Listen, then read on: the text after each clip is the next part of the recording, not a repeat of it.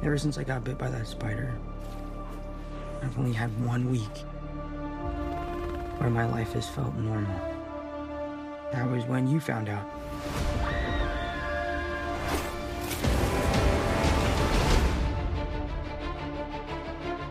When you botched that spell where you wanted everyone to forget the Peter Parker Spider-Man, we started getting some visitors. From every universe.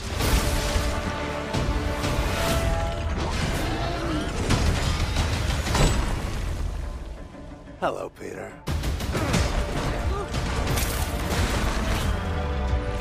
You're not Peter Parker.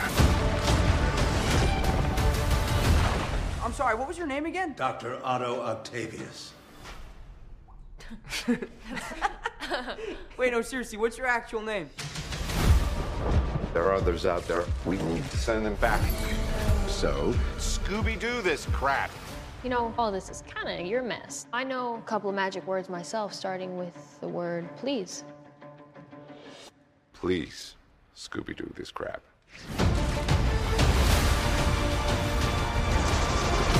You're flying out into the darkness to fight ghosts. What do you mean? They all die fighting Spider-Man. It's their fate. I'm sorry, kid. Yeah, me too. Don't.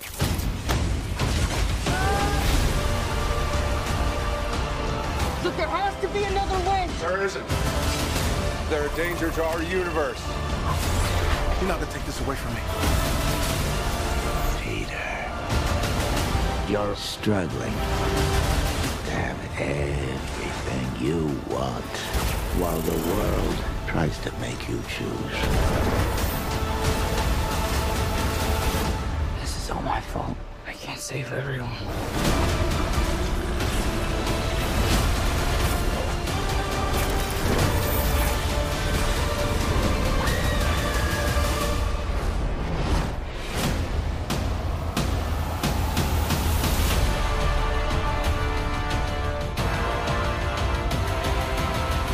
What's happening? They're starting to come through, and I can't stop them. December 17th, exclusively in movie theaters. Tickets on sale November 29th. Spider Monday.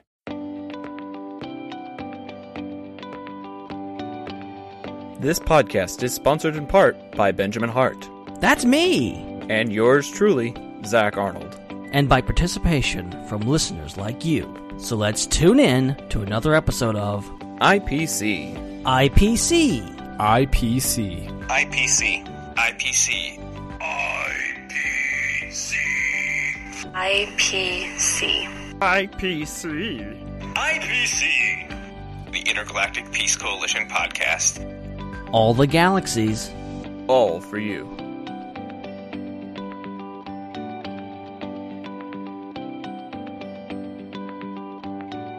Why, hello there, ladies and gentlemen, and welcome back to the Intergalactic Peace Coalition podcast, also known as the IPC. This is episode number 340, if you can believe it.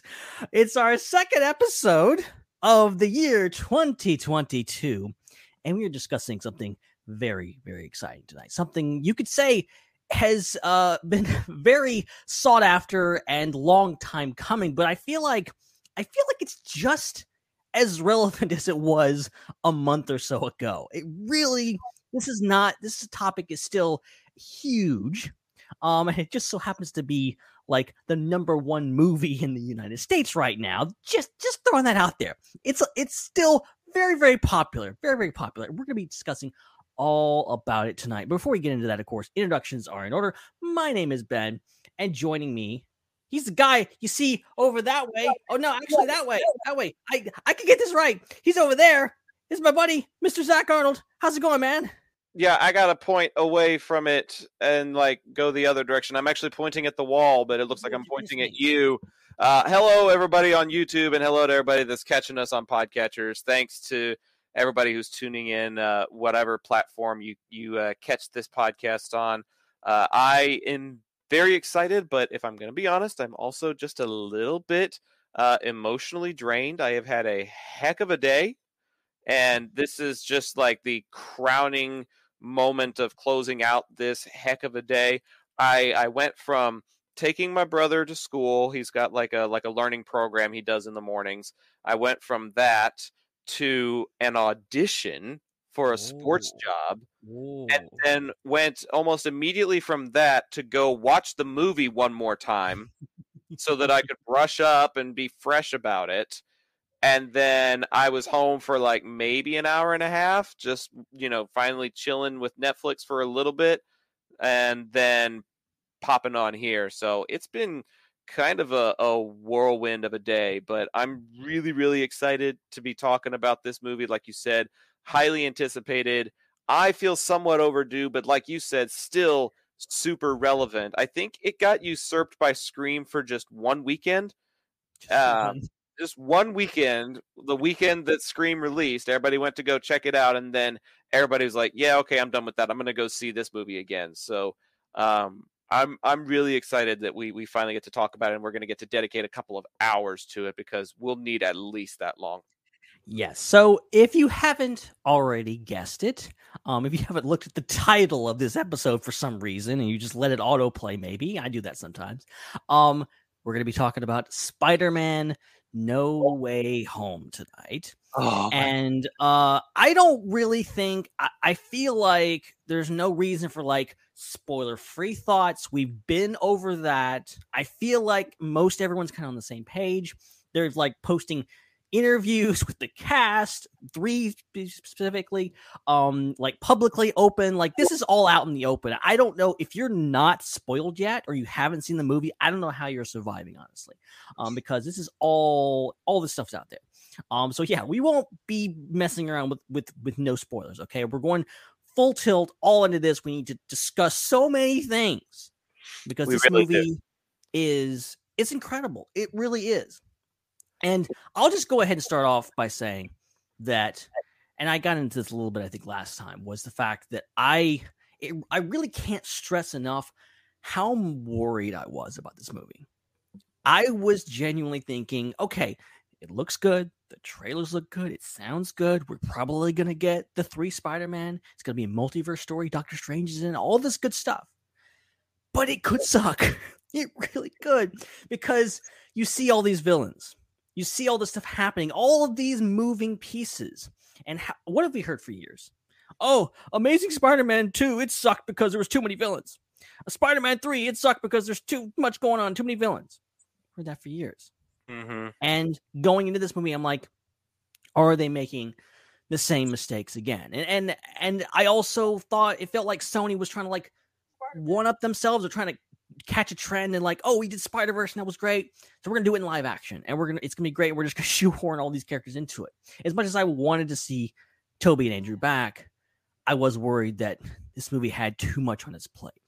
And just down to the wire of like this movie releasing, I'm like, man, I there's so much expectations. How could it possibly meet these expectations? But how wrong I was. I really, the amount of positivity I've seen and the amount of positivity I have about this movie, that we have about this movie, how good it actually is, and what this movie accomplished is genuinely astounding.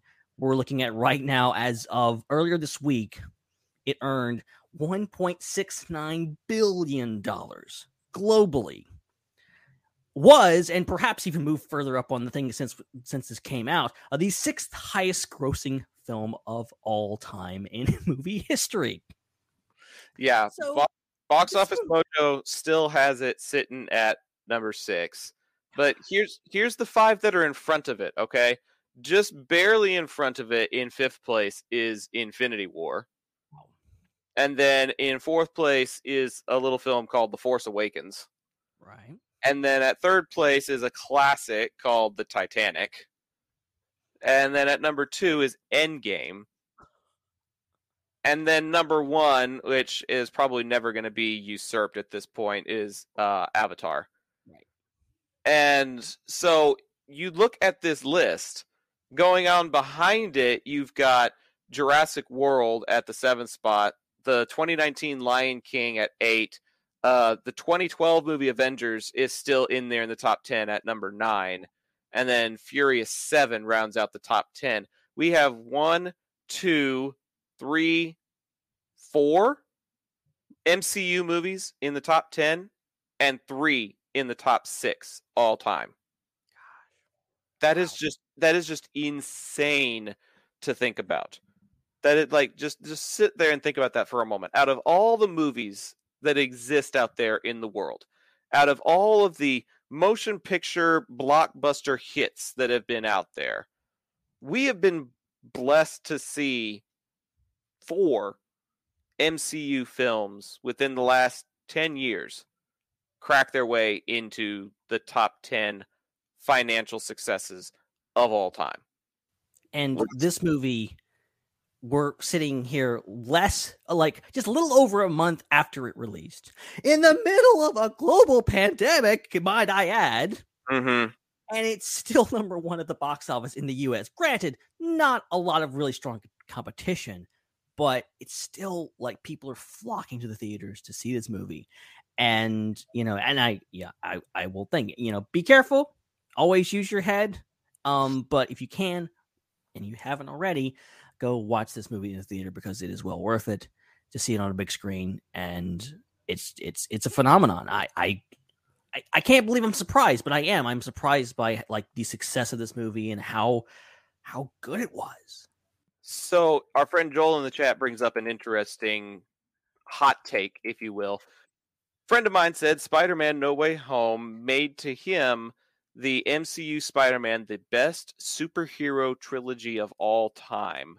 That's and hot take. I agree with him. I have a hard time disagreeing. I really do. I think it probably almost definitely is my favorite and easily one of the best. I mean, it's up there. Dark Knight trilogy, Spider-Man Home trilogy, it's up there in the pantheon of excellent trilogies. I think it's definitely the best Spider-Man trilogy we've got so far. We've only gotten one other one. But I would even count, I just recently watched Amazing Spider-Man. I didn't think it was that bad, okay? But this is so the way this whole trilogy is constructed, I think, is brilliant in the fact that, you had even the criticisms of those earlier films like Homecoming have now been brought back around, and, I think it fixed it, quote unquote, for a lot of people, No Way Home. So, I never had problems with Homecoming. Nor did I. I went back and saw Homecoming not too long ago and really, really enjoyed it. So, I don't really have a problem with Homecoming. As much as I love certain individual movies that are a part of a trilogy, as far as the most complete trilogy is concerned, I would tend to agree. I probably didn't care for Tobey Maguire's Spider-Man 3 all that much. And I didn't really care for X-Men Apocalypse.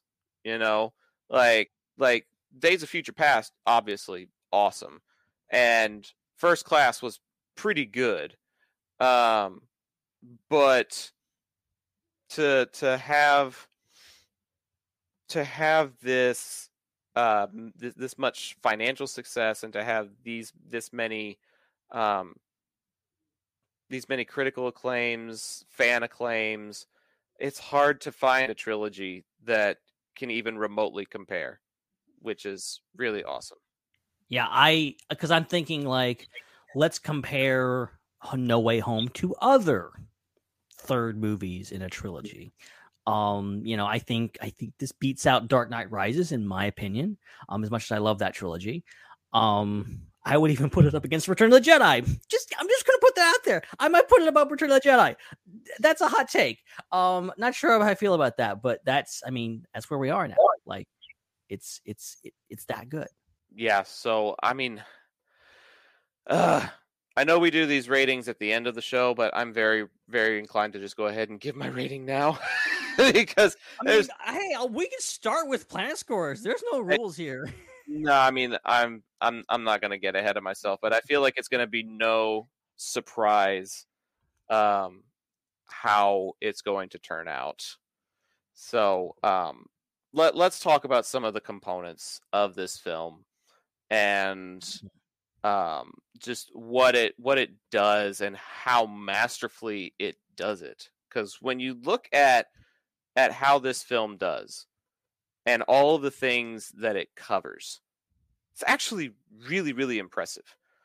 Because you get everything from an immediate follow-up to Far From Home, all the way to 5 different villains getting some sort of quote-unquote redemption arc, to adding a couple of other Spider-Men to the mix, to, you know, the paparazzi-like news coverage of the Daily Bugle. You know, there's so many different elements that get included in this one movie that I'm actually really, really impressed that they were able to put it all in one film. I know it's got a rather long runtime, but it didn't feel that long. I've watched it twice in the theaters now, and it didn't feel all that long at all. Yeah, I think the runtime fits it, and I think it's very well paced. It's not the most action-packed Spider-Man movie, but it's not supposed to be. It really shouldn't be. It's one of the most emotional ones, one of the most darkest ones. But it still manages to take all these elements, which I think in maybe other studios' hands or just being another movie could have been an absolute train wreck. It really could. This has, like I said, it has bad news written all over it. Like, how do you juggle all of these things, all of these villains, all these heroes, and all these different elements, and still deliver on a story that's centric to Tom Holland's Peter Parker? I think that's what this movie does exceptionally well, is it tells a complete story with him. And it's not just about all the gimmicks. You're going to the theater. Let's be honest. Most of us went to the theater. We're going to see Toby and Andrew. We're going to see, Doc Ock and all these different characters. That's great. But it's not held together, and it's not going to hold your attention. And it's not going to resonate with you if we're not pulled in and we're not getting that resolution for Tom Holland's Peter. And the fact that this movie manages to do all these things and still has the core of it is his thing. And it's not even, you have the other Peter Parkers coming in, and you would think that would detract from it. It really doesn't. They are there to support him. They are there to inform his story and come in. It's funny. I was thinking about this movie. I'm thinking, they're going to come in and it's going to be a really big fight and they're just going to show up. No, they come in at the lowest point. They come in when he is at his lowest he's ever been in his life. He just lost Aunt May. And they get to tell him, we've been there. We know exactly how you feel. It kind of goes back to, another one of my favorite Spider-Man movies, Spider-Man Into the Spider-Verse, where, Miles has just lost Uncle Aaron and he's saying, you don't know how I feel. And they're like, we're the only people in the universe pretty much that do know exactly how you feel. And that's the whole thing. And to bring him back from the brink and have Andrew just pour his heart out, saying, yeah, look, the getting more of both of their backstories, not just their backstories, but like what happened to them after their movies, I think was fascinating. But it wasn't just like, fan service. Here's things. Here's something that is directly giving you something to hang on to and giving Tom Holland something to react to and what's important for his character. And boy, did he react. That scene on the school rooftop where Ned and MJ hug him and then he turns around and he sees the other two Peters. Like, honestly, in my opinion, I think that scene was Tom Holland's best moments as an actor. He really brought it in the game. I think he really showcased his acting chops there better than just about anywhere else that I've ever seen him in. Like, I've seen him in a couple of other things outside of Spider-Man, but I truly believe that scene there where he is like on the verge of emotional collapse, Tom Holland just freaking sells it and knocks it out of the park. And I believed him. I believed him when he was feeling that pain. I believed him when he said he wanted to kill Goblin. I believed him when he said, you have no idea what I'm experiencing right now. Like, for a viewer, he's right. I've never lost anyone that close to me yet. Like, I've been very privileged and very blessed to not lose any super close relatives like that. So when he says that, I know he's saying it to the other Peters, but it's almost like he's saying it to me also. And I'm like, dude, you're right. You're right. I don't know what it's like. I don't know how I would think or how I would feel or how I would react. And I think that's part of what makes the Spider-Man movies so different from a lot of the others is Spider-Man is a very accessible and relatable character. That personal touch of being a friendly neighborhood Spider-Man makes you feel like, oh, well, if this thing happened to me, maybe I would be, a friendly South Mississippi Spider-Man or a friendly Dallas Spider-Man. Like what would that look like?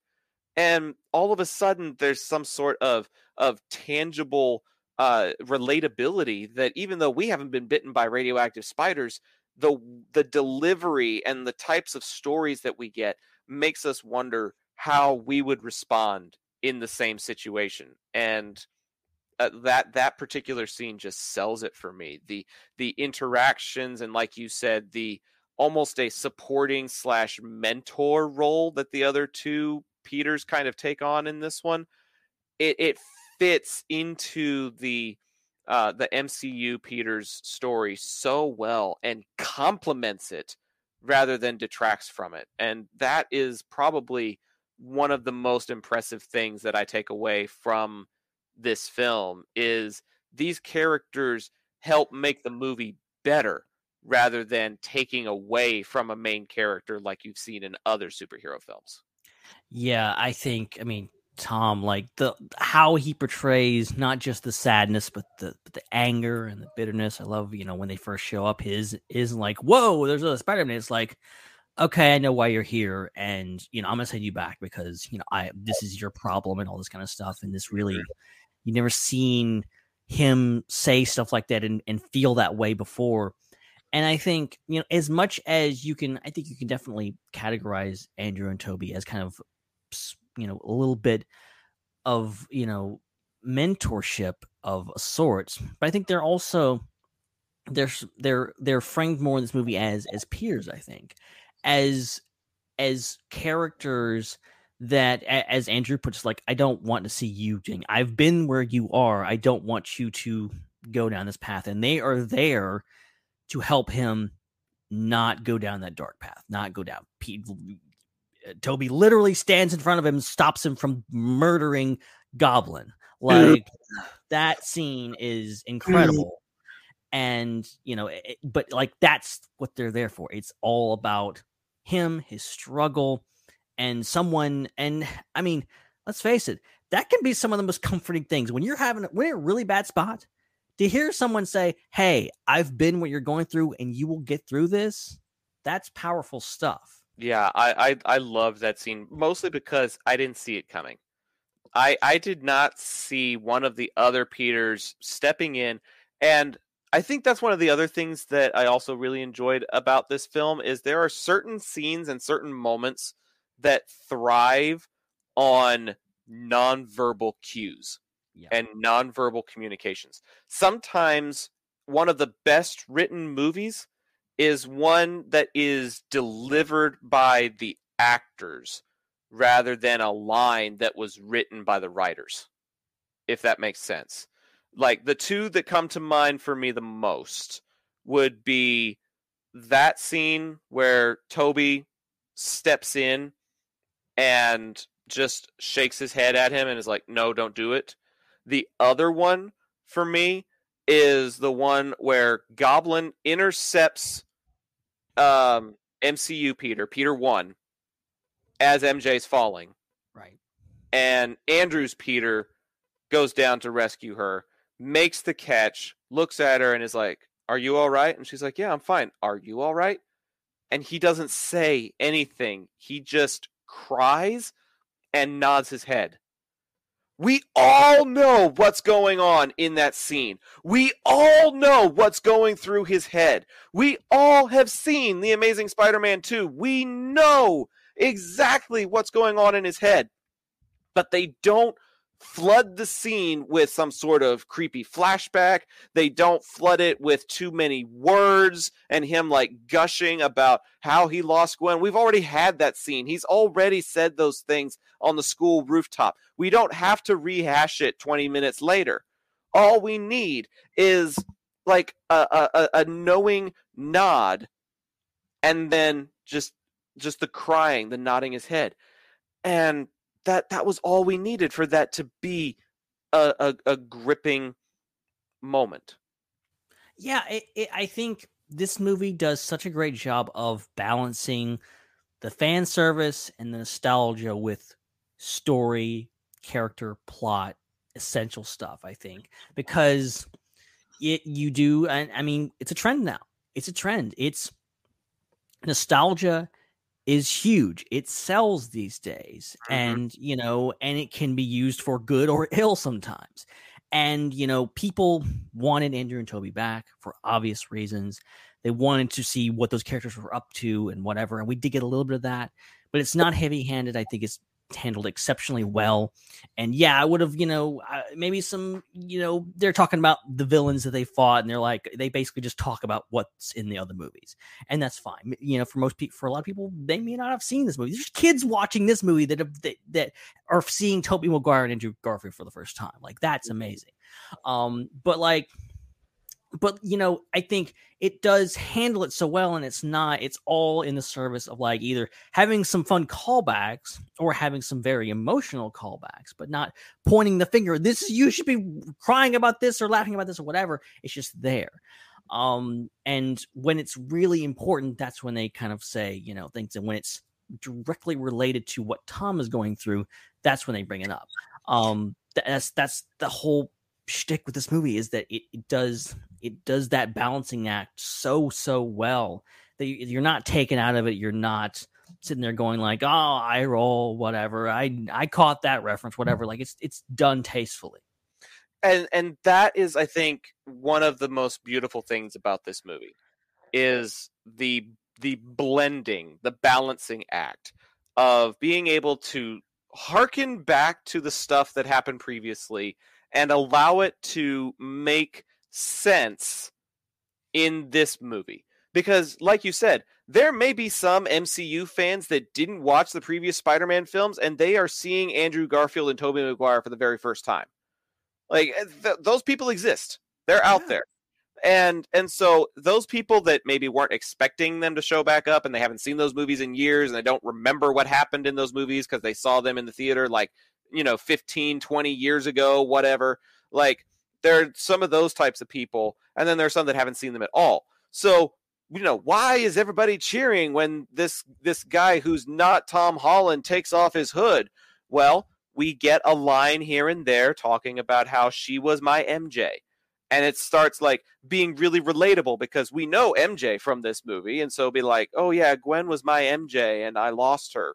Like, that lets us know that there is tragedy in his life, but it doesn't make us relive The Amazing Spider-Man 2, you know? And then they say things like, my Uncle Ben, you know, saying the exact same thing that Aunt May said. You know, it ties into the previous movies, but all he has to say was, that's what my Uncle Ben said right before he died.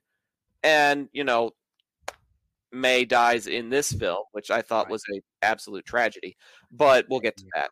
But again, they take something that is a relevant component to the current and existing movie, allow it to tastefully tie into something that happened before without it detracting from the existing story.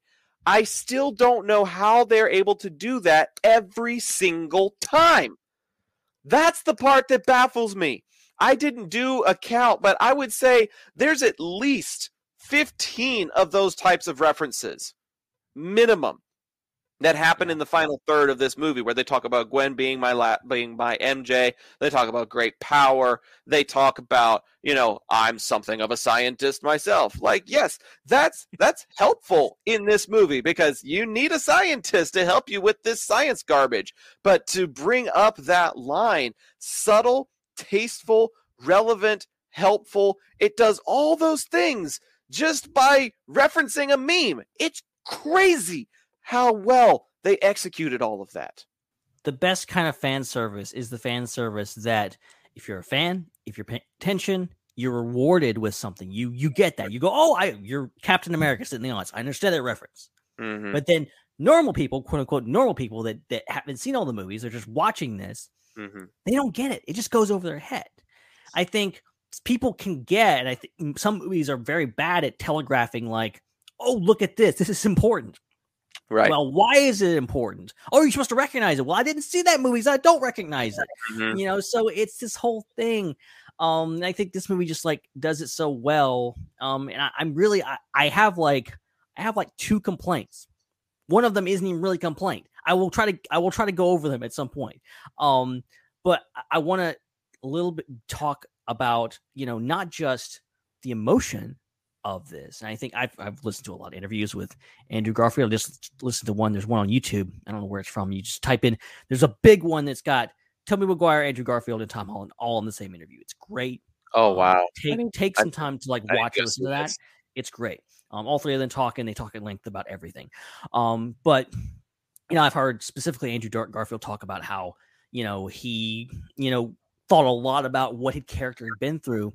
And, one thing about the Amazing Spider-Man movies that it is impressive, but also I really don't like about this movie is the fact that they are so dark. He's such a brooding character. He's the darkest Spider-Man. He's been through so much. He loses so much. His ending is the darkest ending, really. But in this movie, he is so much fun. He is so enthusiastic. I love you guys. And that was an improvised line. He just said it on the set. And they're like, I think Tobey Maguire's like, thank you. And I think it's genuine. Like, it's great. I think this movie, it's dark. It's emotional. It's telling a very serious, real story. It's, the whole third act takes place after one of the, a tragic scene that brought me to tears, which was Aunt May's death. And I was just like, oh, no, why are you doing this? I was not well. But then still has so much fun in that third act and all throughout it, still cracking jokes, still has those one-liners. Peter Parker. Oh, him. Okay. They do the memes and stuff like that. It's so good. It's so much fun. I think they could have turned this into The Amazing Spider-Man 2, where it's just brooding and dark, and it's not, there's no fun. I think they focused on the best parts. I think Andrew Garfield is great at portraying a dark and brooding Peter Parker, but also a fun and funny Spider-Man. It's all in there. They got all the right stuff from each of these characters, and they're even helping each other inform. It's not just about informing Tom Holland's Peter Parker. I see, there's a scene where Tobey and Andrew are talking, and, Andrew's like, yeah, I don't really have anyone thing. And Tobey's like, well, yeah, I have someone. We made it work. And it's almost like this encouragement for Andrew that okay, you can make it work, dude. I know you've been through a lot, but maybe you can make it work. I think it's like she's out there kind of thing.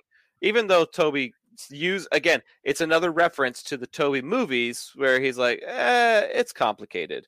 Like, you don't need to watch the Tobey movies to understand that relationships can be complicated, but when you've got it, you're like, oh yeah, I understood that reference. Yeah, you're picturing oh yeah, dancing Tobey, the one that accidentally hit his girlfriend and stuff like that. Like that's that Tobey. It would be complicated for him after Spider-Man 3. Like, it makes sense. I'm gonna go to the chat just a little bit because we've got a very active chat tonight. Very active. Gonna take some of the input that we've got. I'm gonna scroll way far back because there's a lot of stuff.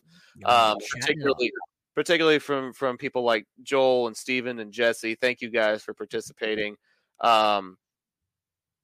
I think Joel said at one point he believes that Green Goblin is the best MCU villain.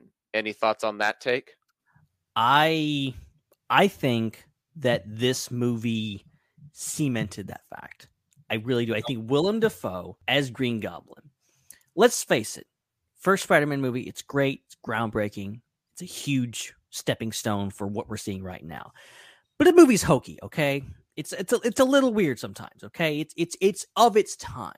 And Green Goblin himself is a weird take on the character, even though it's classic, it's great. It gave us what we get in this movie. I get that.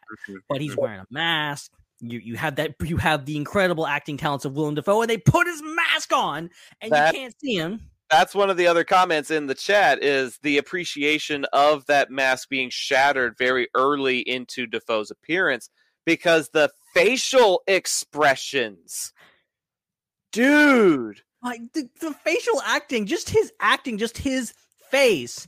One of my favorite shots is when he's just laughing and Tom Holland is wailing on him in the hallway, and he's like keeps going back. He gets pushed back, and eventually he just stops. And Peter's hitting him. He won't move, and he's just got this like evil smile on his face. He's just, I'm like, wow, Willem Dafoe, you are a master. You are just incredible. But that's what this thing. I think this movie like justified him and like brought him back and did something very, very interesting with him and understood that character better than I really did after watching the first movie. Understanding the juxtaposition of not Norman and the Green Goblin, and just putting that fully on display. And it also represents the dilemma of Peter, that he is given this choice of, we got to get rid of these guys because they're going to send them back to their world so they might die. He doesn't want to do that, but then he has to wrestle with, this guy killed my aunt. Now I want to kill him.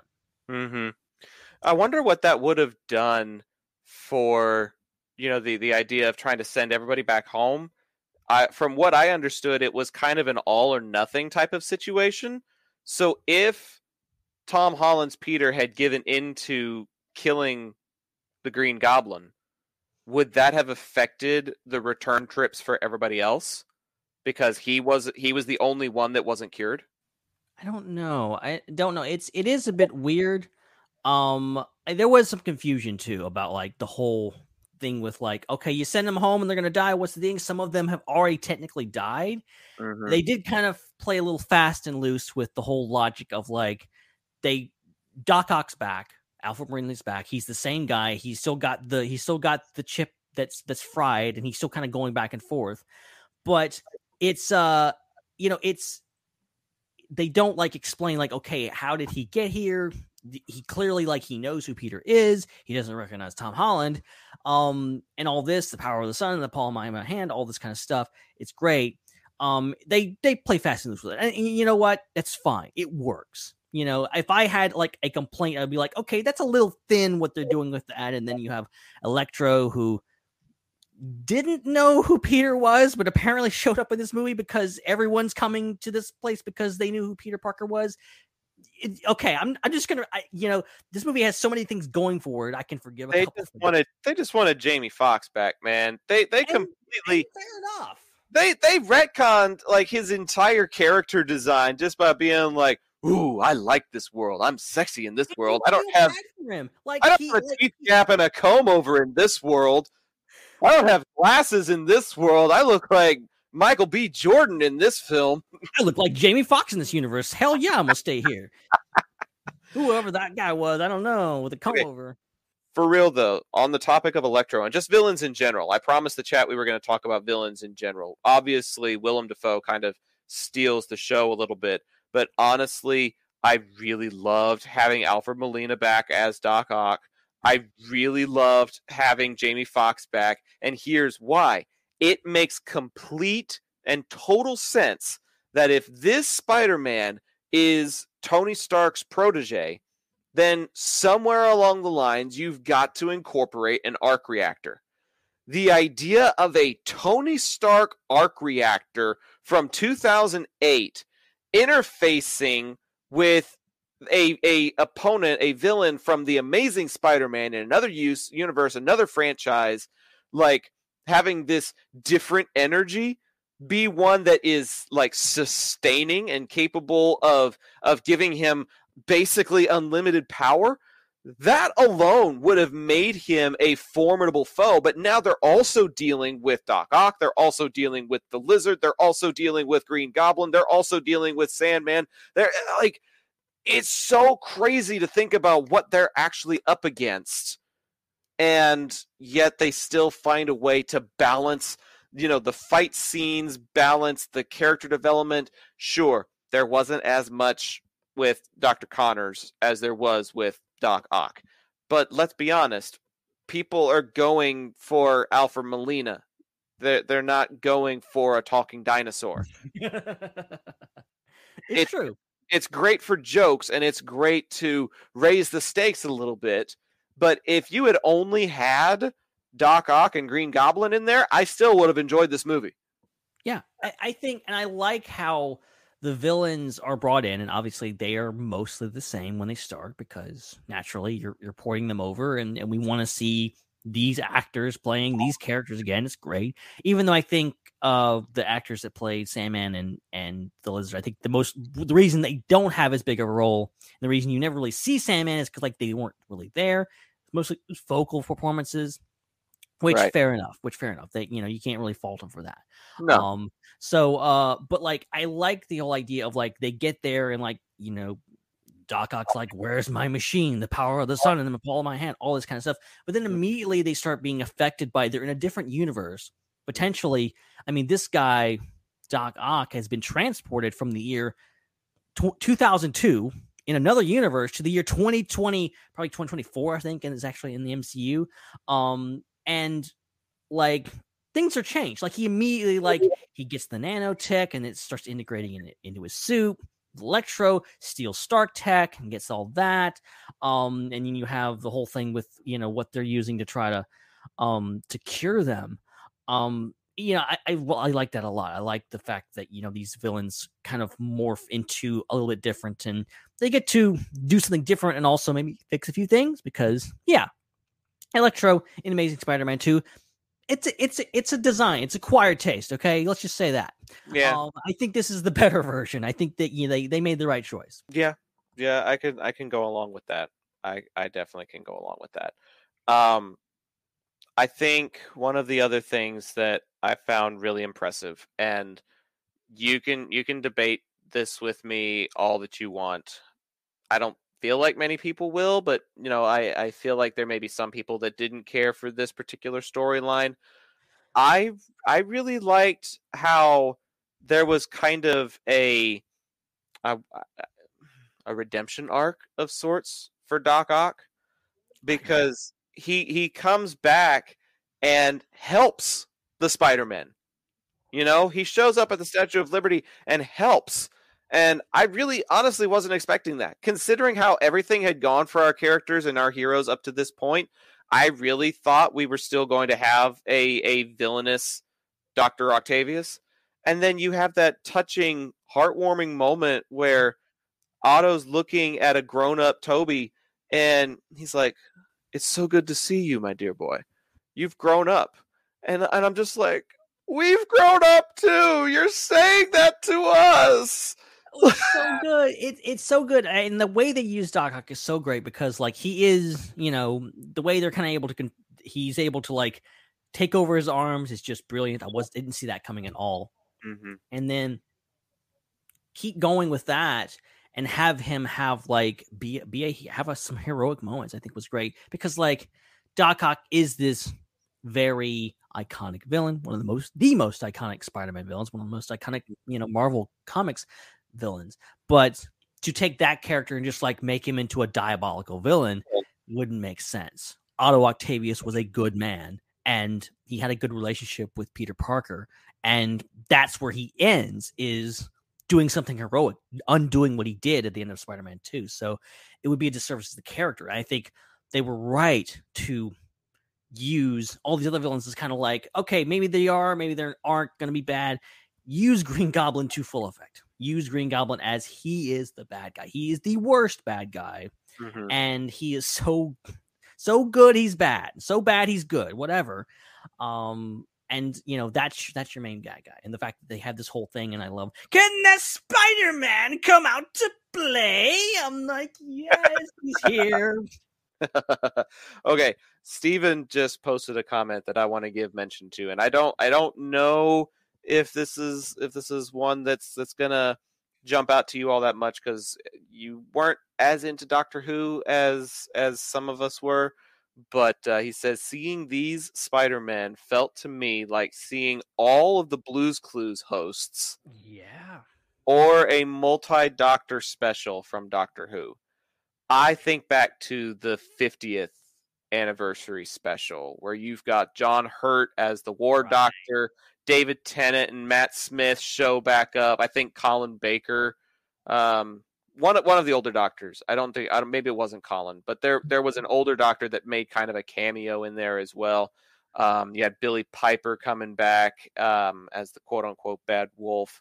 That special was just such a nostalgia trip. And then seeing, who was it? Steve show back up on Nickelodeon not too long ago. I totally get where Steven's coming from with that. I think, I don't know, maybe I can't think of anything right now, but it would almost be like if we saw a reunion episode of the Magic School Bus.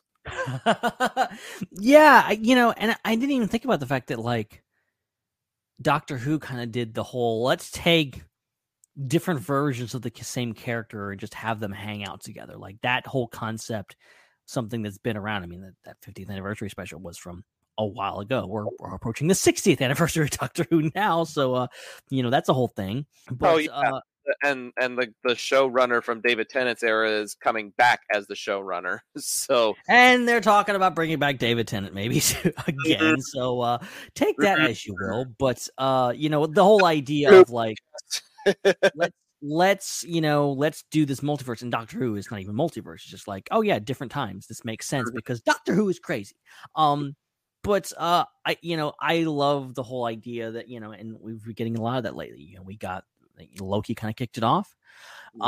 This whole multiverse thing, and I think this used it to full effect, and able to kind of bring in all this stuff, and just this ultimate love letter to Spider-Man. I feel like this movie is just a big warm hug for Spider-Man fans. Bringing all these villains, all these heroes, bringing back 3 Spider-Man. They really, the only thing that's missing would be like the animated stuff that we've been getting with Spider-Verse and whatever, but like everything is represented in here. Okay, speaking of representation, I loved Jamie Foxx's line where he finally meets Andrew Garfield's Spider-Man. He meets Peter 3. And he's like, I really thought you'd be black. There's got to be a black Spider-Man out there somewhere. And Andrew goes, oh, I'm sorry. He's like, sorry, I'm not black. Oops, I'm sorry. But that's a reference to Miles Morales. It is. And it gives us the opportunity to, potentially introduce Miles to the show, because that's one thing that Homecoming did that never got followed up on. Childish Gambino made a reference about how he's got a nephew in these neighborhoods, and everybody seems to believe that it's alluding to Miles Morales. And so I'm sitting here going, man, there could be a black Spider-Man out here in the not too distant future. So I wonder if the next movie will start with like maybe something happening with all the interdimensional stuff. Like we see Miles, and maybe there's a radioactive spider from another universe comes through a rift and bites him, and that's where we start to get we find out that Miles has been in the background for a while. I think they're definitely setting that up. I think that's definitely coming down the line. And yeah, we're gonna get more Tom Holland as the thing, and they're already talking about, they're gonna bring back Toby, they're gonna bring back Andrew. like another trilogy. I think I heard something on social media. I'm gonna take all of that stuff that I see on social media with a huge grain of salt, but I think there was one site that was reporting, given how successful the chemistry was between the 3 of them, that Sony's actually looking into the prospect of having all 3 of them together in a feature-length film from start to finish. That's one of the rumors that I've heard. And then there's another rumor that Toby might show up in Doctor Strange 2. Yes, because of the multiverse of madness cracking open. And then just a whole bunch of other stuff that I've heard. I mean, I've heard that Andrew, because of his expression of being interested in reprising the role, they could end up greenlighting an Amazing Spider-Man 3 at some point.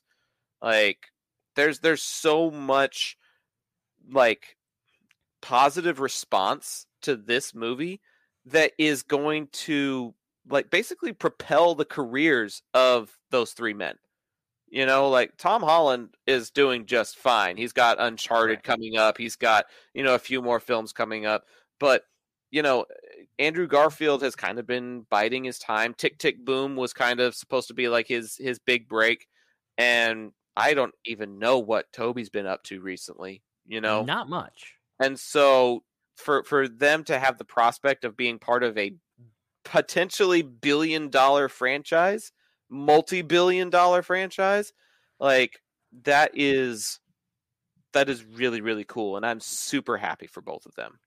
I feel like, I mean, we're going into a new era of the MCU, and the multiverse is going to be a thing from here on out. It is. I would be shocked if we really didn't. I think there could be legs. I think maybe a lot of these rumors that are floating around are probably a lot of wishful thinking, but you know, I think you have two actors, and you know, with these things like this, you have to wonder, like, how interested are they, like, in actually coming back? Like, is Tobey really want to come back and do Spider-Man? Does Andrew really, you know? And I've heard Andrew talk in interviews about how, like, he kind of closed the chapter of his life. You know, he was kind of past it and kind of made peace with the whole Amazing Spider-Man debacle. Yeah, but he was also texting Emma Stone and telling her that he didn't know what she was talking about. Right, and like, the only people he told were his parents and his brother. That was it.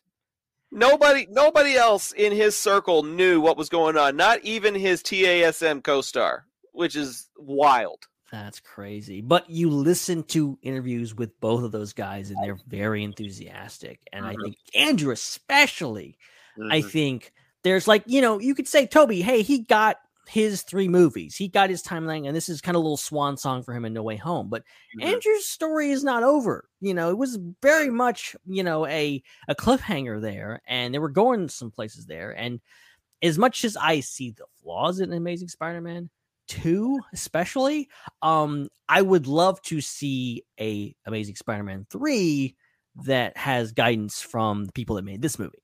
If they make it, he needs to fight an alien. He's the only one that hasn't fought an alien yet. All he's fought is an angry Russian dude in a dinosaur, in a rhinoceros machine.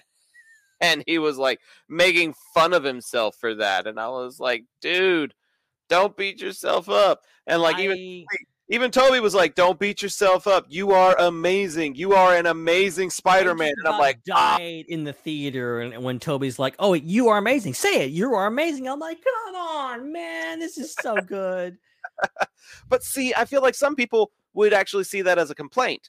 They'd be like, okay, we get it. He's the amazing Spider-Man. But oh my gosh, dude, the way that they were building each other up and even like having each other's backs, metaphorically and physically. I think one of my favorite scenes in the whole film was when Andrew cracked Tobey's back at the Statue of Liberty. Like, you see him like rising up, and it's like crackling under the pressure, and you're just like, the whole like commitment to that bit, the fact that, like, you know, you have, I think it's Spider-Man 2, these like, or maybe in the original, like, he's like, my back, he falls off a building, and like, he legitimately had back problems. Tobey Maguire was going to quit as Spider-Man in Spider-Man 2, and they were going to get Jake Gyllenhaal to play Spider-Man because Tobey Maguire had back problems and he couldn't come back. They made it work, obviously, but like the whole like backstory, if you know that, and I did, it's like, it just makes that joke so much better. But real quick, I'm going to talk about literally the only flaw that I could think of in this movie. I'm thinking about this movie all day. I can think of the only minor flaw in this movie. There's one other thing that I have questions about. But I definitely have a complaint, but it's a writing complaint. It's not an elemental complaint. So when the thing happens with Andrew catches MJ. When he lands, it's a little wacky. He looks a little rubbery in CGI. He just like lands a little too quickly, and it always for every time I watch that scene, I watch there's clips out there, ladies and gentlemen. I watch those clips, and it's a little it kind of takes me out a little bit, but you're right back into it with the performance that he gives right afterwards. So that's nitpicky. It's nothing. My only other I would say concern about going forward with this trilogy is because we're inevitably going to get another trilogy after this, and we're going to get more stuff. But the entire world has forgotten Peter Parker, but he still remembers all this stuff. And I'm curious, the only downside to this movie that I can see is that we're not going to get a proper Norman Osborn showing up, becoming Green Goblin, and he fights things. That story kind of already played out. We're not going to get the Oscorp. I don't feel like we're going to get a Harry Osborn Oscorp thing in these next movies. It feels kind of like you would be retreading old ground. It would be weird because of what Peter knows. Peter knows that Norman Osborn at least has the potential, if there's a Norman Osborn in his universe, to become the Green Goblin. And what if he comes across Flint or Dr. Connors or an Otto Octavius, assuming that there are those different versions of those characters in the MCU, what's his thought process going to be? Is he going to immediately go, oh, Otto, okay, you're going to turn into Dr. Octopus. Well, okay, that's interesting. So, throwing all these villains into... I'm sorry. I don't mean to cut you off, but I just had a really funny thought. So for people who don't know this is not something I talk about very often, but communication and journalism were not my original intended majors. What if Dr. Otto Octavius does become Dr. Octopus, but he's a marine biologist? Oh my gosh. He doesn't turn into some mad scientist. He's just a guy that studies octopus. That's amazing. You know what? I like the idea that's been floated that they could use Liv. They could use from Spider-Verse. We could get a female version of Dr. Octavius. Let's get Catherine Hahn to play it, and then she has That's what I'm saying. Look, I've been saying this since WandaVision. If they don't get Catherine Hahn to play Liv, female Dr. Octavius, what are they doing? Just do it in Multiverse of Madness. If not, do it in the regular MCU. Do it. Steven says a marine biologist played by Jason Alexander. Okay. Legitimately, if they said tomorrow Jason Alexander is playing Otto Octavius in the MCU, I would not be mad. I don't think I would complain either. I really don't. I would actually even maybe onto something here. I would actually be really okay with that. But that's a great Seinfeld reference, and I'm glad that I actually recognized that one. You cut. Joel in the chat, he's reiterating because we overlooked it and the chat got busy.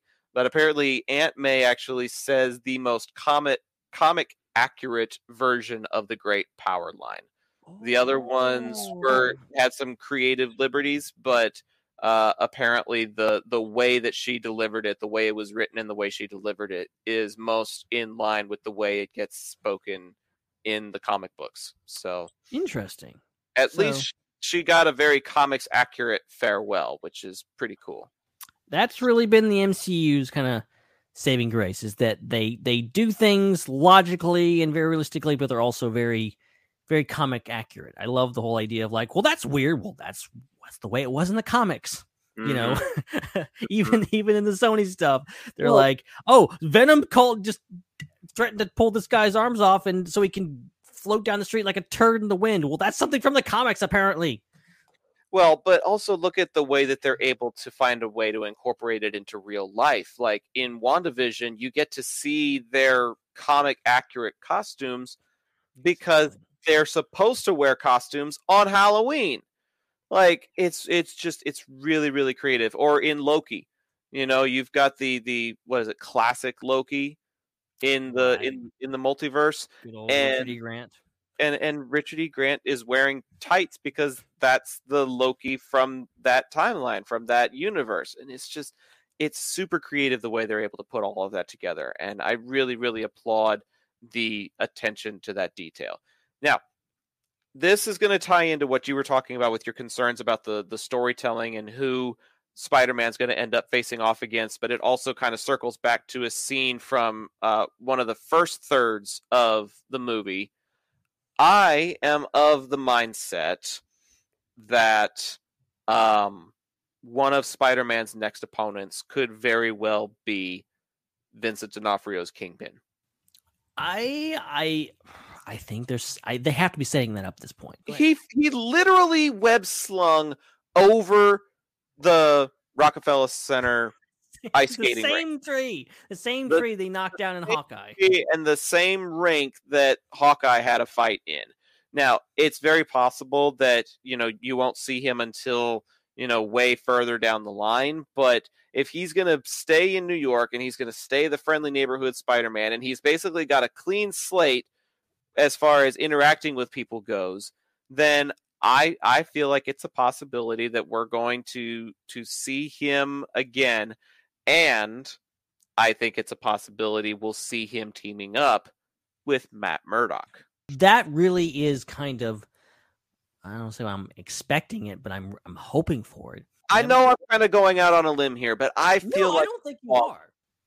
I think you're right on the money here. A lot of people, we haven't talked about Hawkeye yet. We will get to that eventually, but a lot of people were taken aback by Hawkeye, by Kingpin's appearance in that show, and the fact that he was just this tank that would just, he gets hit by a car, all this kind of stuff, and he keeps going. But that's comic accuracy. That's comic accuracy. And when you're having a character, like, it was very realistic in the Netflix shows to have him, like, he's just a guy, and yeah, he can stand toe to toe with Daredevil, but he's not indestructible.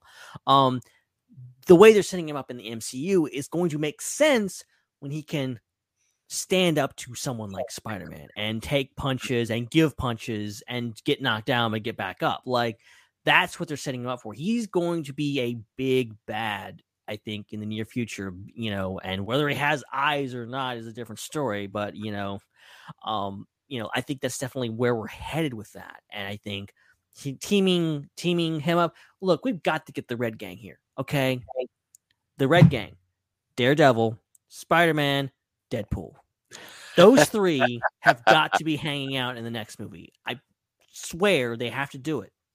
I would definitely not complain, but I also feel like it would go back to one of those Tumblr posts where you have to, like, reserve your one F-bomb for Deadpool.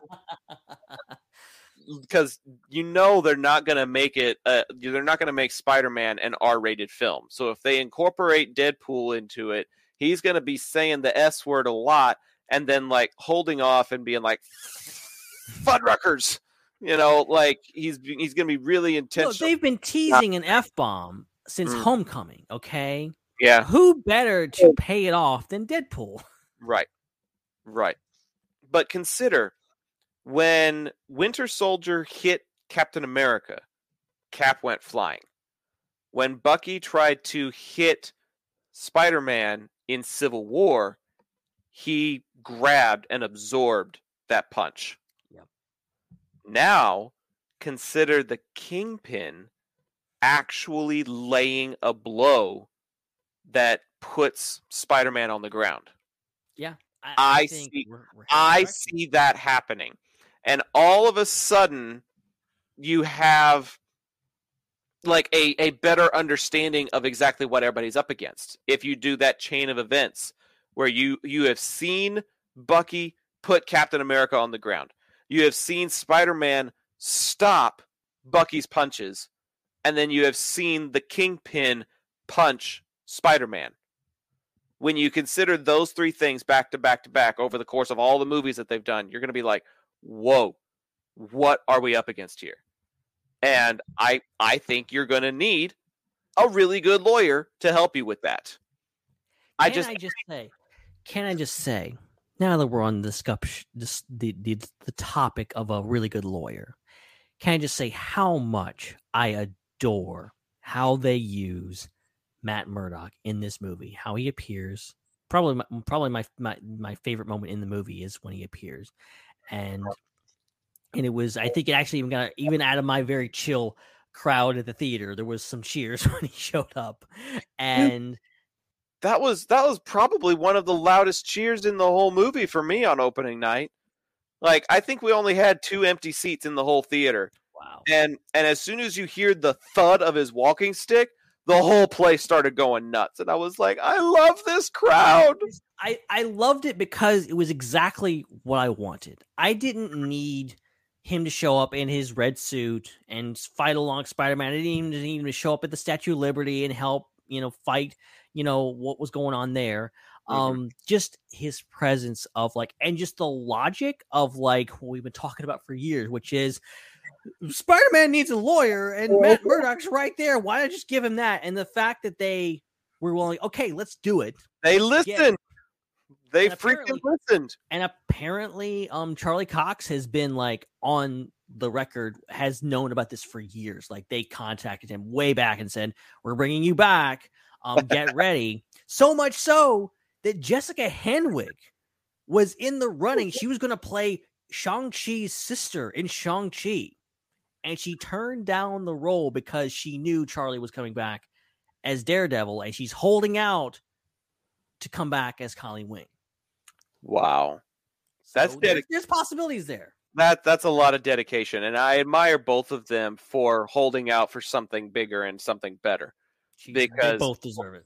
Well, yeah, number one, they deserve the heck out of it for sure.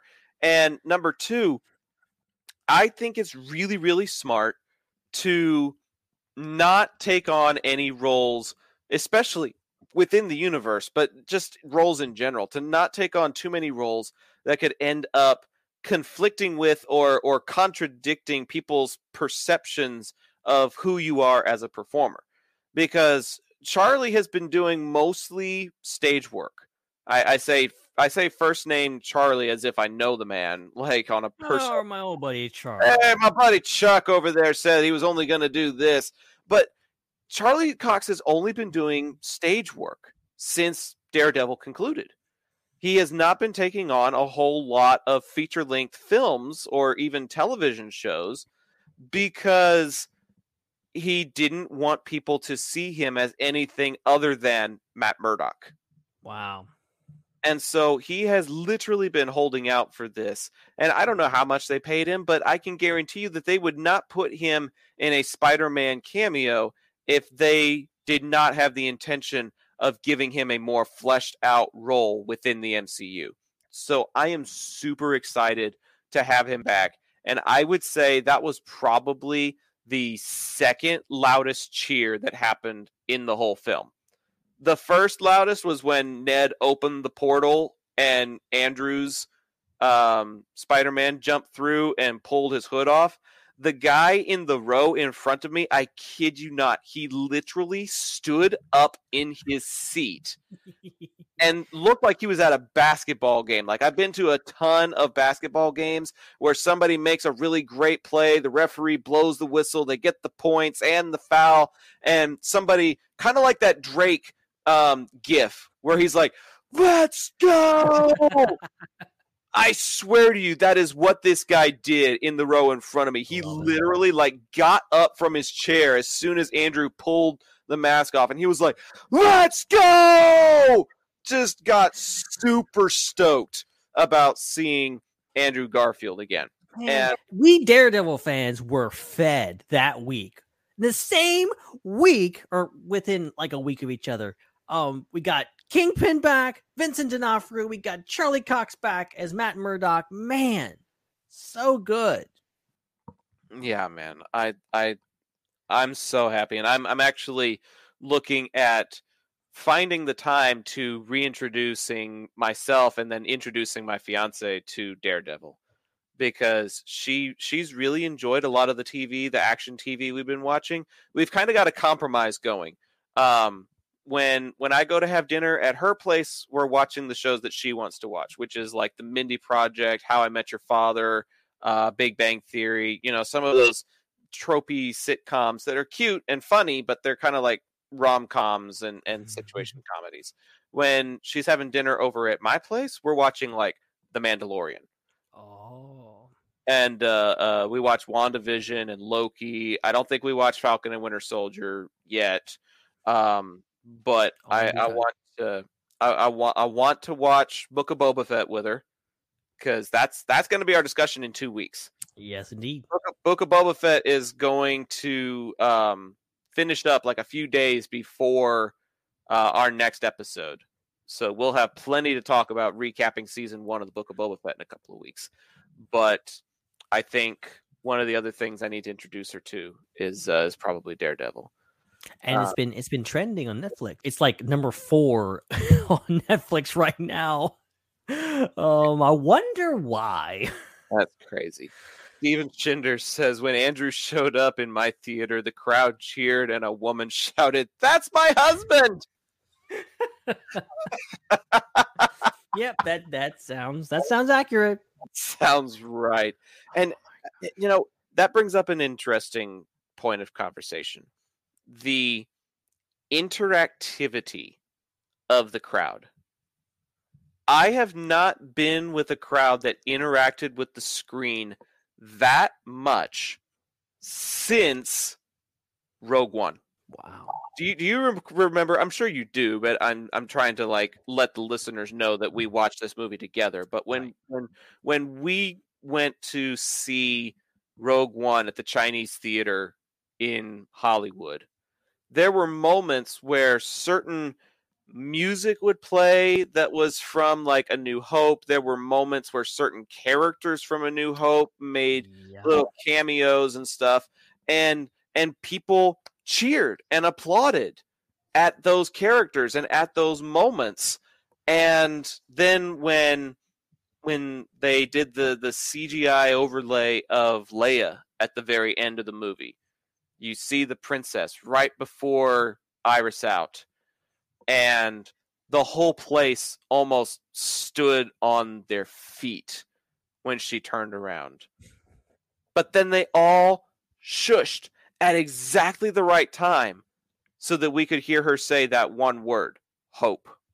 I love it. I love the theater experiences are great. This also happens at Celebration conventions where, you'll be watching a trailer or whatever, and it's just like, yes! And then immediately, 2 seconds later, they're like, shh, and everyone just goes down quiet. Because everyone is really, really excited, but also they're super invested in hearing what they're gonna say. So this is juxtaposition. Also, I had the pleasure of being shushed by John Williams one time. When we were at Celebration. I don't mean to brag, but that guy can shush 1,000 people with one finger. He showed up at Celebration, and then everyone's going wild, and he goes, and that room went silent instantly. He was like, no, okay, I'm playing now. And everyone, 1,000 people in that room, no one said a word. Wow. Incredible. See, if it wasn't for the current global situation, I would be all over going to the next Celebration. I understand. I regret not experiencing it before all of that happened. Yeah. That's that, and I had an opportunity for a study abroad program in New Zealand about 5 or 6 years ago. Wow. I had an opportunity for something like that, and I passed on it because it was something that was through my church and not through my school, and so I would have actually had to put pause on school to be able to go do that. And my education just meant too much to me at the time, and I was like, no, I don't think I can. Maybe I'll do it when I graduate. Well, here I am, graduated, and nobody can get in or out of New Zealand or Australia right now. So it's gonna be a while before I can even attempt something like that again. But a Celebration is definitely also on my bucket list. I was 1 week away from being able to attend a San Diego Comic-Con. So a San Diego Comic-Con's also on my list, bucket list of events that I want to be a part of. But got to be safe about it while we're doing that. So yeah, I've got tickets to that dang Celebration coming up, and I have mixed feelings. A couple of people in the chat. Sorry, don't mean to cut you off. But a couple of people in the chat, Toronto Freddy, and I think Steven also posted this at one point, that the last interactive crowd they were with was Endgame. I didn't have an interactive crowd for Endgame. Me neither. My crowd was there was not many people in my I saw it with. Like, I've seen videos of people that were in the theater, and the whole place erupted when the hammer ended up in Captain America's hand, and he like turns, and you're like, oh my god! I don't know if people were too stunned by it, or if I was just with a lame crowd. But my crowd was not interactive like that. They simply weren't. And my crowd for Spider-Man No Way Home was very, very just, they weren't doing much. See, I bought tickets for like 12 people to go see No Way Home on opening night. Like my fiance's friend group and like some of my relatives. I think I got a ticket for my sister or something like that. Like, I bought for like 11 other people, and we had 11 butts in the seats. Like, wow. We all were there, or if somebody canceled, I found somebody that could be a replacement, a stand-in. But we had 12 butts in seats on that film on opening night, and it was a pretty busy Friday the next day, but I didn't even care because I was just so immensely happy and satisfied.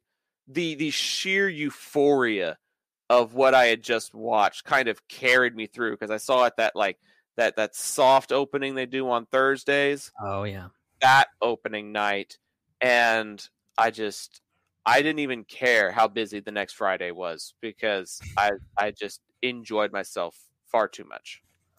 Oh yeah, that's great. I mean, it helps. It's always great to have a good crowd. That enhances the experience. I'll never forget watching Homecoming, first one, and when Michael Keaton answered the door at Liz's house.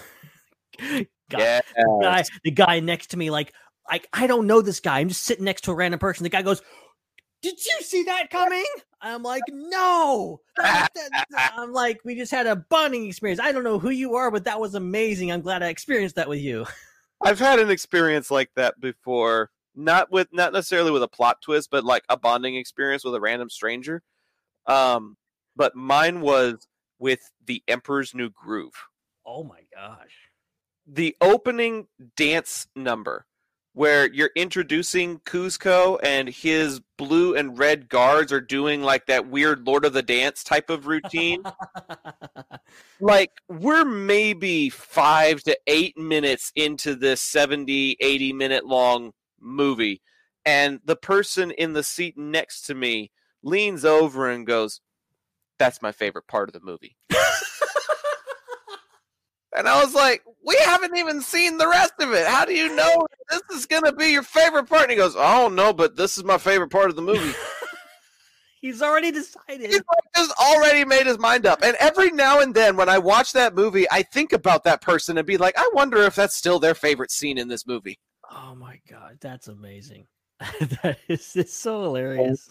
It's the funny things that happen in the movie theater, man. It's crazy. Let's talk about Doctor Strange for a moment. Yeah. He's a character that we really haven't talked about much in this discussion yet. But he plays a pretty critical role because obviously Peter comes to him, and they just got a weird dynamic, because he's like, "We saved the universe together. You don't have to call me sir." And then he gets pissed off at Peter, and he's like, "No, call me sir." And I'm just like, make up your damn mind, son. But like the idea that the Sorcerer Supreme, he's not technically the Sorcerer Supreme anymore because he got blipped for 5 years. But the idea that the Sorcerer Supreme could cast a spell on the entire world in a hoodie,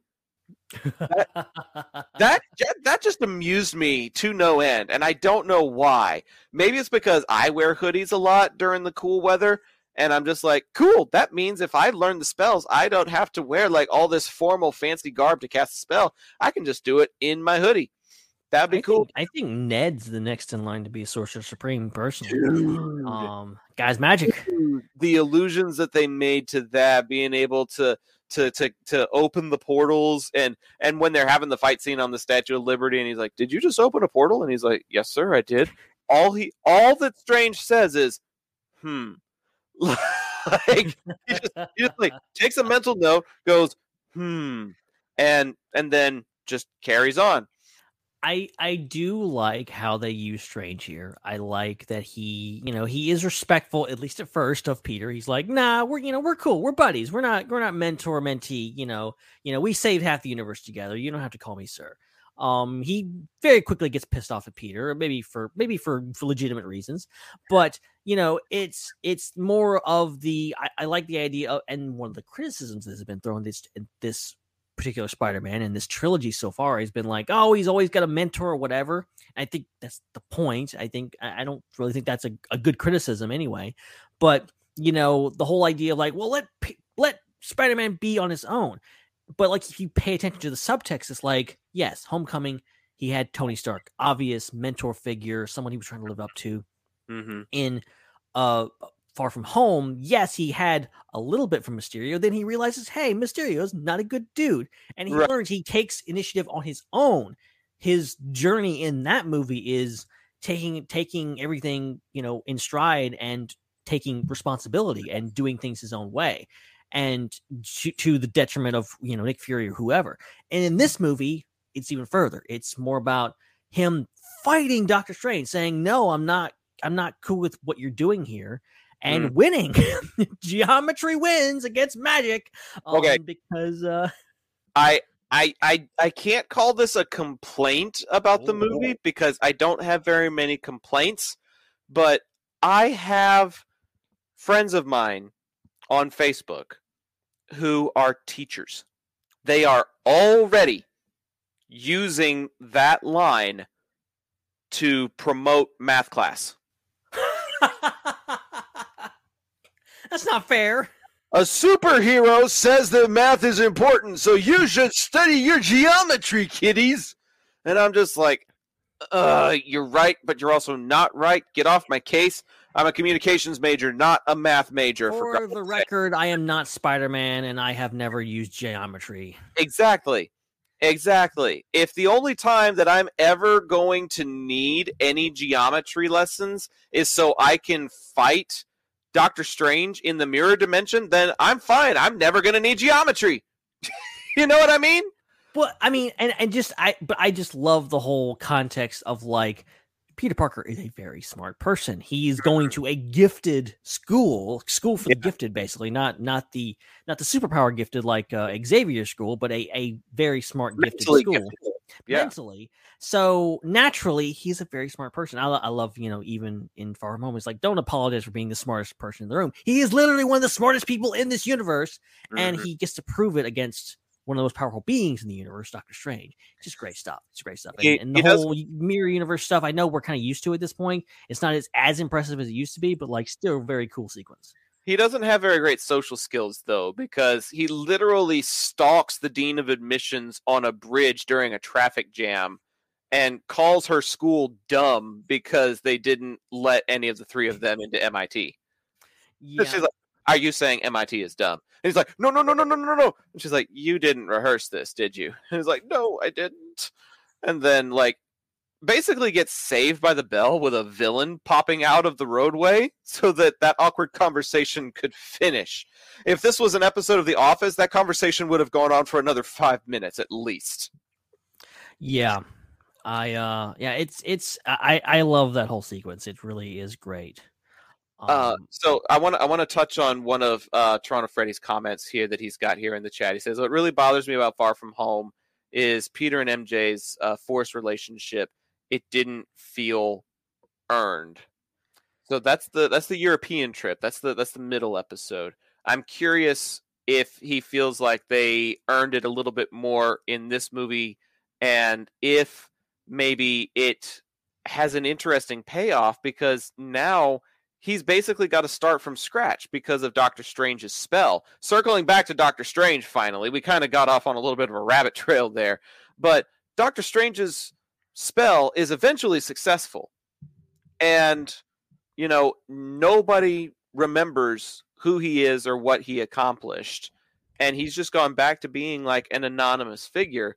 But that also means being anonymous to MJ and Ned, which, when you think about it, is pretty sad. It is. But it's also really interesting because now there's like this potential for that dynamic to be rekindled in any future movies. It leaves everything in a bit of a rough spot, and it's a really tragic thing. It's not just the tragedy of losing Aunt May and his whole thing. It's just everyone forgets about you. How this movie is a bummer. It's not an uplifting movie per se. Like, it's fun while it lasts, but that ending really, really gets you.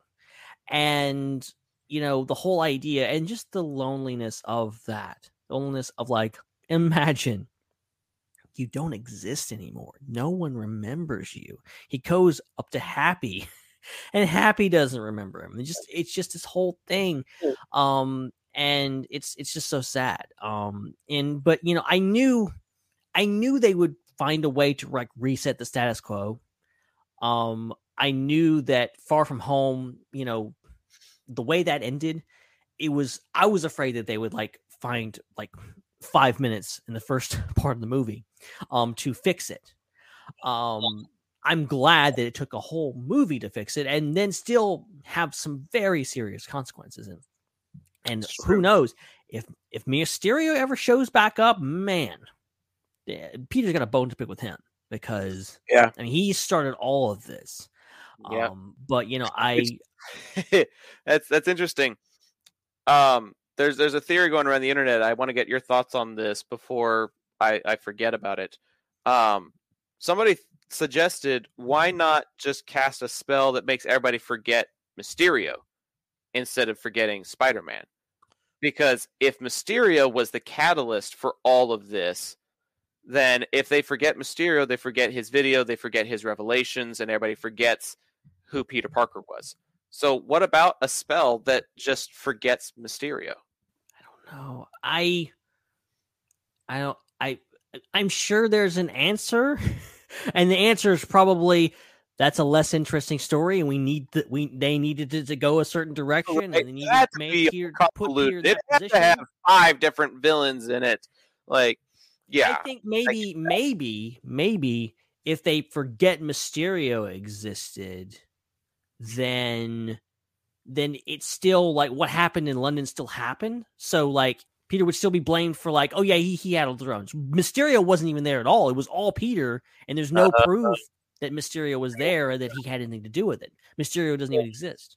So if Mysterio doesn't exist, then there's no one to point the finger at except Spider-Man. Yeah, it's like Peter going like, oh yeah, so Mysterio framed me. Who's Mysterio? His identity wouldn't necessarily be revealed, but he'd still be seen as a villain character. It would actually be beneficial to Mysterio because he could start all over with his scheme and bring all the drones back and create an illusion again. Right. Steven says maybe people forget Mysterio, but not the Spider-Man revelation. They just wouldn't remember how they found out. Boy, that would be a tough loophole to try and jump through for sure.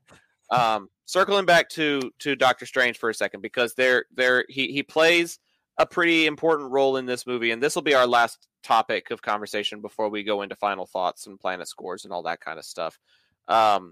Obviously, Doctor Strange plays a pretty important role in this movie, and he was actually supposed to be his movie was supposed to come out before this one, but because of delays and because of COVID and all that sort of stuff, they actually had to rework this movie's script and the next movie's script in order to invert them, because Spider-Man was apparently still on task even if Doctor Strange wasn't, and they had to make modifications so that Spider-Man could release before Doctor Strange does. They had to basically delay one of them but not the other one and kind of inverted it. So I guess, what did you make of Doctor Strange's role in this movie? What did you make of the end credits scene? And what do you think we could expect from Multiverse of Madness? Yeah, see, I like Doctor Strange in this a lot. I think, it was great using. I think Marvel has learned that you have a cinematic universe, it pays to cross over and have cameos and have not just cameos, but like have principal roles for these characters. And, Doctor Strange, I think as a character has grown on me a lot. I've enjoyed his cameos and his appearances in other movies than I did probably more than his actual movie. But he was great in this one. Like I said, he wasn't necessarily a mentor, so I think that was a really nice change of pace and adding in the magic element and all this kind of stuff and bringing all that in and having it be the crux of the plot for this movie, I think was brilliant. The Doctor Strange in Multiverse of Madness teaser that we got at the end, pretty sick, pretty cool. Very much looking forward to that. And of course, there's all kinds of rumors about who's going to be in it, all the cameos and whatever. Again, as much stuff they're trying to pack into this movie, seemingly, again, it could be like, is this going to be a train wreck? But I was wrong about Spider-Man, so I'm not gonna complain. I'm not gonna worry. I'm really looking forward to it. I think just having, again, putting more characters together, having Wanda and Strange and bringing back Mordo and Wong. It's a stacked cast already, and I think opening up the multiverse even further than we've already seen, which we've seen quite a lot already. So it's gonna be interesting to see what it does. You've seen the rumored cameo list that's floating around the internet? Oh, yes, I have. Tom Cruise. Tom Cruise as a Tony Stark variant. I don't know if I believe that. That is so meta. That is so because I think he was originally supposed to be Iron Man. He was one of the original casting choices. That's so Marvel referencing itself. That's I don't know, but I'm here for it, man. I want it. But think about this. Nicolas Cage as Ghost Rider? The precedent's there. It's everything's canon now, so Ghost Rider, man. Edward Norton as a Bruce Banner variant? I don't know. Thomas Jane, who was the OG 2004 Punisher, Maguire's Spider-Man, Wesley Snipes. They're thinking that Blade could show up in this movie. I really don't know what to make of those rumors. But if we even get 2 of those, I think it would be awesome. But considering the word madness is right in the title, I'm kind of open to the idea of there being true madness in this movie, where you take the stuff that made No Way Home so successful and so popular, and you just multiply it by a factor of 10. You start incorporating the X-Men, and this is how they make it into the MCU. Here's what I would love to see. And I know it's not going to happen, but what if Chris Evans came back as a member of the Fantastic Four? That's what I want, man. I want Johnny Storm. Chris Evans is Johnny Storm. That's what I want more than anything. I will give up all the other cameos to have Chris Evans as Johnny Storm. I'm telling you, oh man. It's such a crazy thing to think about, but I would also just not complain one tiny bit if that's how it played out. So, I'm intrigued, I'm hopeful, but I'm also a little bit disappointed because the teaser that we got in the post-credit scene was probably one of the longest ones we've ever gotten at the end of a post-credit scene, because it's essentially, like you said, a teaser for Multiverse of Madness. My concern with it is that he goes out to meet Wanda, and she's like, I heard a lot of people, and he's like, I'm not here to talk about Westfield. And that's literally the only reference we get to WandaVision. Mm-hmm. I am worried that a single line is going to sweep 8 episodes of greatness under the rug. If they truly want this to be a part of the MCU, they need to incorporate it a bit more. And I know it's just a teaser. I know there's the potential for more stuff to get referenced, but I feel like that is a generic sweep it under the rug type of line so we can move forward with our plot and this story. And I really don't feel like that's good for Wanda's character if that's how things play out. Yeah, okay, to counter this, I don't know if this is true, something I've heard. Mm-hmm. The thing that I heard about WandaVision is that end credit scene from WandaVision where she's doing the meditation thing and she's maybe communing with her kids and stuff like that, that is from Multiverse of Madness. That is a scene from Multiverse of Madness they put in. So if that's true, And even if it isn't, I feel like, why else would you put that scene in there? That is setting up Multiverse of Madness. That is setting up her still trying to find her kids, her studying the Darkhold, all this stuff. If they don't have that in Multiverse of Madness, I will be very disappointed. I think that's part of her character. That's unfinished business for Wanda that needs to be addressed. And also White Vision's still out there when that will come back. But there's a lot of WandaVision left a lot of loose ends. Yeah, it did. And I really, really hope that it gets addressed. And I'm, like I said, trying to take it with a grain of salt, but I was also really, really disappointed that was included in the trailer line because, like, it feels like a derailing of all the momentum that WandaVision brought up. And even with Loki being the visual spectacle and the character development that it ended up becoming, I would still assert that WandaVision was my favorite of the MCU TV that we got this year. It's really good. Good. I don't think anything ended up surpassing it. I enjoyed Hawkeye and I enjoyed seeing the Kingpin, but as far as like the story that it told and how comprehensive it was and how enjoyable it was to actually have a show to look forward to watching every week again, like there were just a lot of things about WandaVision that I felt went right that they need to continue in Multiverse of Madness. So yeah. Not trying to derail the Spider-Man talk too terribly much, but I feel like it was actually a good move for Doctor Strange to have this type of supporting role before sliding into a feature-length film, mostly because to me the first Doctor Strange film was like a bottom 5 MCU film, down there with like the Eternals. Yeah. Like there's a reason we're not doing an Eternals review. It would not go well. Doctor Strange 1 was probably like I said, a bottom 5 MCU film. So he needs to keep rebuilding that popularity and that momentum. And he did that with Thor. He did that with Avengers. Now he gets to do it with Spider-Man. It's almost like he's rebuilding his reputation so that people can actually get excited for a Doctor Strange film again. And he's done that for me. I am now officially ready for a Doctor Strange sequel. And I honestly did not think I would ever say that based on how I felt about the first Doctor Strange film. So he's finally... well, I don't know if he personally has made amends, but the writing and the character development has finally made enough amends that I feel ready for a Doctor Strange sequel finally. Yeah. I'm more excited about it than I ever really thought I would be. So come a long way. Yeah.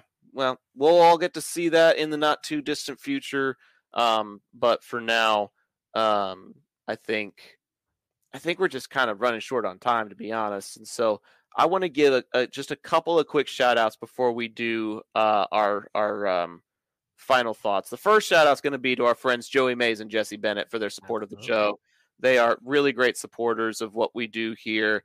And they're at the shout out friend tier on our Patreon page. And you can check us out at patreon.com/IPC podcast. The link is in that lower third, kind of underneath us down that a ways. Be sure to go and check that out to get some behind the scenes info, a private group that we've got called the Peacekeeper Corps, where you can get exclusive access to our show notes before we go live and have an idea of what topics we're going to have before we end up talking about them or promoting them on any of our socials. There's just a lot of exclusives that people like Jesse and Joey get to be a part of, and we appreciate all that they are a part of. Then the other shout-outs I want to give are to Michael Giacchino, who did a absolutely stellar film score. Oh, yeah. And John Watts, who is, to my knowledge, the only MCU director to direct an entire trilogy. I think you're right. I didn't think about that. Because the Russo brothers didn't do the first Captain America movie. No. They only did 2 and 3. Peyton Reed is going to get a trilogy when Quantumania releases from the Ant-Man trilogy. Peyton Reed will have done all 3 Ant-Man movies, but I'm pretty sure to date, John Watts is the only MCU director to have gotten an entire trilogy from start to finish. And maybe that consistency is part of the reason they've got such a fantastic trilogy on their hands. Marvel just knocked it out of the park with this whole trilogy and brought it all home with No Way Home, in my opinion. Yeah, absolutely. Yeah, John Watts, I cannot wait for the Fantastic Four movie directed by him. I can. I'm just gonna put that out there. I can definitely wait, but I am hopeful, considering his success with this trilogy. So definitely, I guess we're finally into our final closing thoughts and our rating out of 10. And if you're still watching live, give us your rating of No Way Home out of 10 as well. I gave my rating of the Book of Boba Fett Chapter 5 on the Star Wars Underworld podcast last night. Got quite a few laughs out of that one. I don't know what was up with that. I was just having a good time, and the next thing I know, I'm just saying meep in the chat, trying to get everybody else to say meep in the chat, and then I don't know, one thing led to another, and I fell asleep not long after that. Oh boy. Ben, final thoughts and rating of No Way Home out of a possible 10. All right. So, like I've been talking about all night, I really like this movie. In fact, I loved it, and it's doing so many things, and it does pretty much all of them correctly and fantastically. It's a great Peter Parker story for Tom Holland. It's a great follow-up / return / swan song for Andrew Garfield and Tobey Maguire Spider-Man. It's a great story and a great, continuation for all the villains, Doc Ock, Green Goblin, all these incredible performances all around. And a fantastic celebration of Spider-Man. One of the most popular and beloved characters in fiction, really, I think, truly at this point. And to get this kind of a response, to get this kind of movie, I think is unprecedented. And it really it works so well. And as I said, it could have been a train wreck. I kind of thought it might be there for a second, but it really wasn't. And it helps that not only to love it as much as I do, but also see all the positivity, see all the fact that it's the 6th highest grossing film of all time. That's just insane in such a short amount of time. Mm-hmm. And I think it all deserves every bit of it. There's even talk of Oscar buzz, apparently. I don't think that's going to happen, but I would be all for it. Maybe not for Best Picture, but I could see it for maybe like cinematography. I could see it for supporting actor, possibly. At least man. I think at least a nomination definitely deserves a nod for sure. Yeah, I would love to see a nomination or two. I think is definitely could be in the running. So who knows? But I really enjoyed it. I cannot wait to watch it again. Like I said, I have it pre-ordered. So I'm going to be watching it day of as soon as it comes in, and it's going to be great. I cannot wait. But right now, I feel like, as I said earlier, I thought about this long and hard. I could only think of one thing that I didn't like about this movie, which is the Andrew Garfield thing. Like, really nitpicky. Mm-hmm. So I'm like, am I doing like, I think a 9.9 out of 10. I think I'm going to take like one fraction of a point off for this. I think I have to be honest with myself and go like, 9.9 out of 10. I'm going full 10, baby. There you go. I'm going full 10. I'm not even gonna hide it. I am going with a straight up full on 10 out of 10. Like, this movie is up there with The Dark Knight for me as far as like some of the best superhero action storytelling that I've ever seen. I do not have any like actual story-wise complaints. I do not have any like character complaints, no execution complaints. The one complaint I have is a writing complaint. And it wasn't even from a primary character, a secondary character, or even a tertiary character. It was when the little high school reporter girl is covering Peter's first day of classes, and she says, "Go get him, Tiger," or should I say, Spider? And I was like, no. But none of the main characters had any control over that. None of the directors or producers or anything like that. So I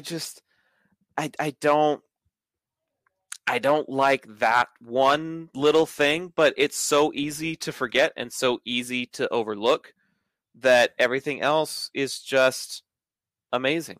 Yeah.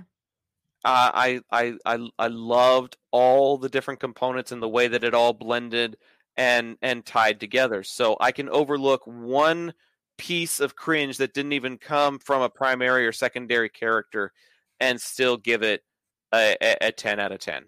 So the fact that we're having to get really nitpicky and look for stuff to complain about, I think it speaks volumes about this movie, to be honest. It really does. It really does. Wow.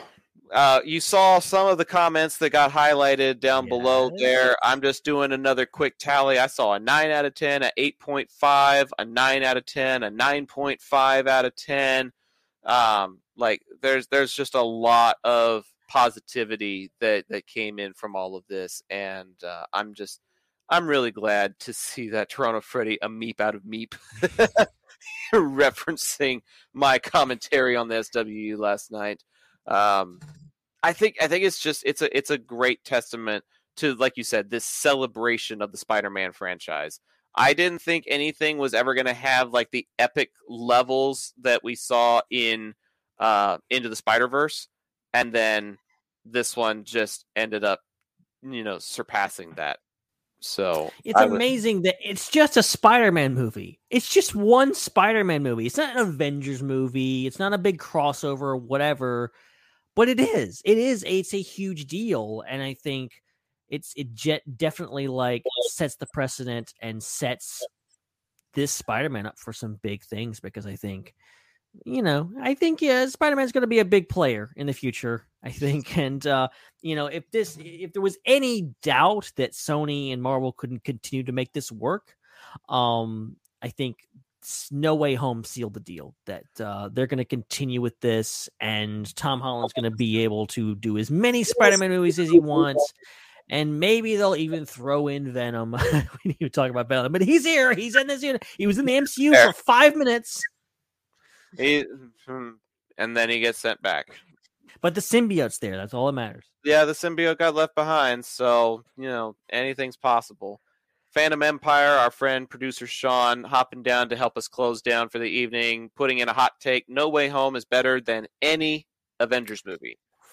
Ooh, spicy take. That's a pretty hot take, because I'm not saying you're wrong, Sean. I really am not. I myself really loved Infinity War. I felt like there were elements of Endgame that were kind of tropey and forced, but Infinity War was a personal favorite of mine. But overall, this movie really Avengers is the best quadrilogy. It's incomparable. Really did a lot of good things. Did a lot of good things. Steven says Endgame is still my favorite overall. Well, we could probably talk about this movie for another 2 hours, but unfortunately, none of us have the time for that. But I think we covered a lot in a very short amount of time, which is awesome. We're going to have a really great review again in a couple of weeks when Book of Boba Fett wraps up, and we're going to do like a season 1 recap and our expectations that season 2 is definitely going to happen, especially considering this most recent episode that debuted that, spoiler alert, didn't even have Boba Fett in it, even though it was called the Book of Boba Fett. Yeah, it's they've got 2 episodes to wrap all this stuff up. I don't think they're going to be able to do it. So, season 2, do it. That'll be our discussion next week on the IPC podcast. But in the meantime, make sure to follow us on all of our different places. We actually have a Linktree account now, which basically lets you get access to all the other stuff that we're a part of. So, from I haven't finished it yet. from Fandom Empire, it's still a work in progress, but from our Facebook, Twitter, and Instagram pages to the Fandom Empire link, to our personal links, to our Patreon link, that's all going to be up there eventually. So we'll start distributing that in the chat probably next episode if possible. Yeah, we'll put it down. It'll be in the description. When it's finished, you'll see it in the description of the videos. Mm-hmm. But in the meantime, just hit us up at patreon.com/IPC podcast, ipcpodcast.podbean.com, tpublic.com/user/IPC podcast if you're interested in getting some IPC merch. And be sure to hit the like button if you haven't already done that, and hit subscribe so that you are given alerts every time Phantom Empire goes live, every time IPC goes live. There's a lot of great content that's happening on this channel. And if you're listening on your podcatchers, then give us a 5-star rating over there, like on iTunes or Google Play. We'd love to have your feedback from there as well.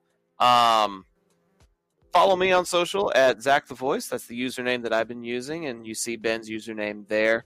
Ben, what kind of stuff are you up to when you're not doing IPC?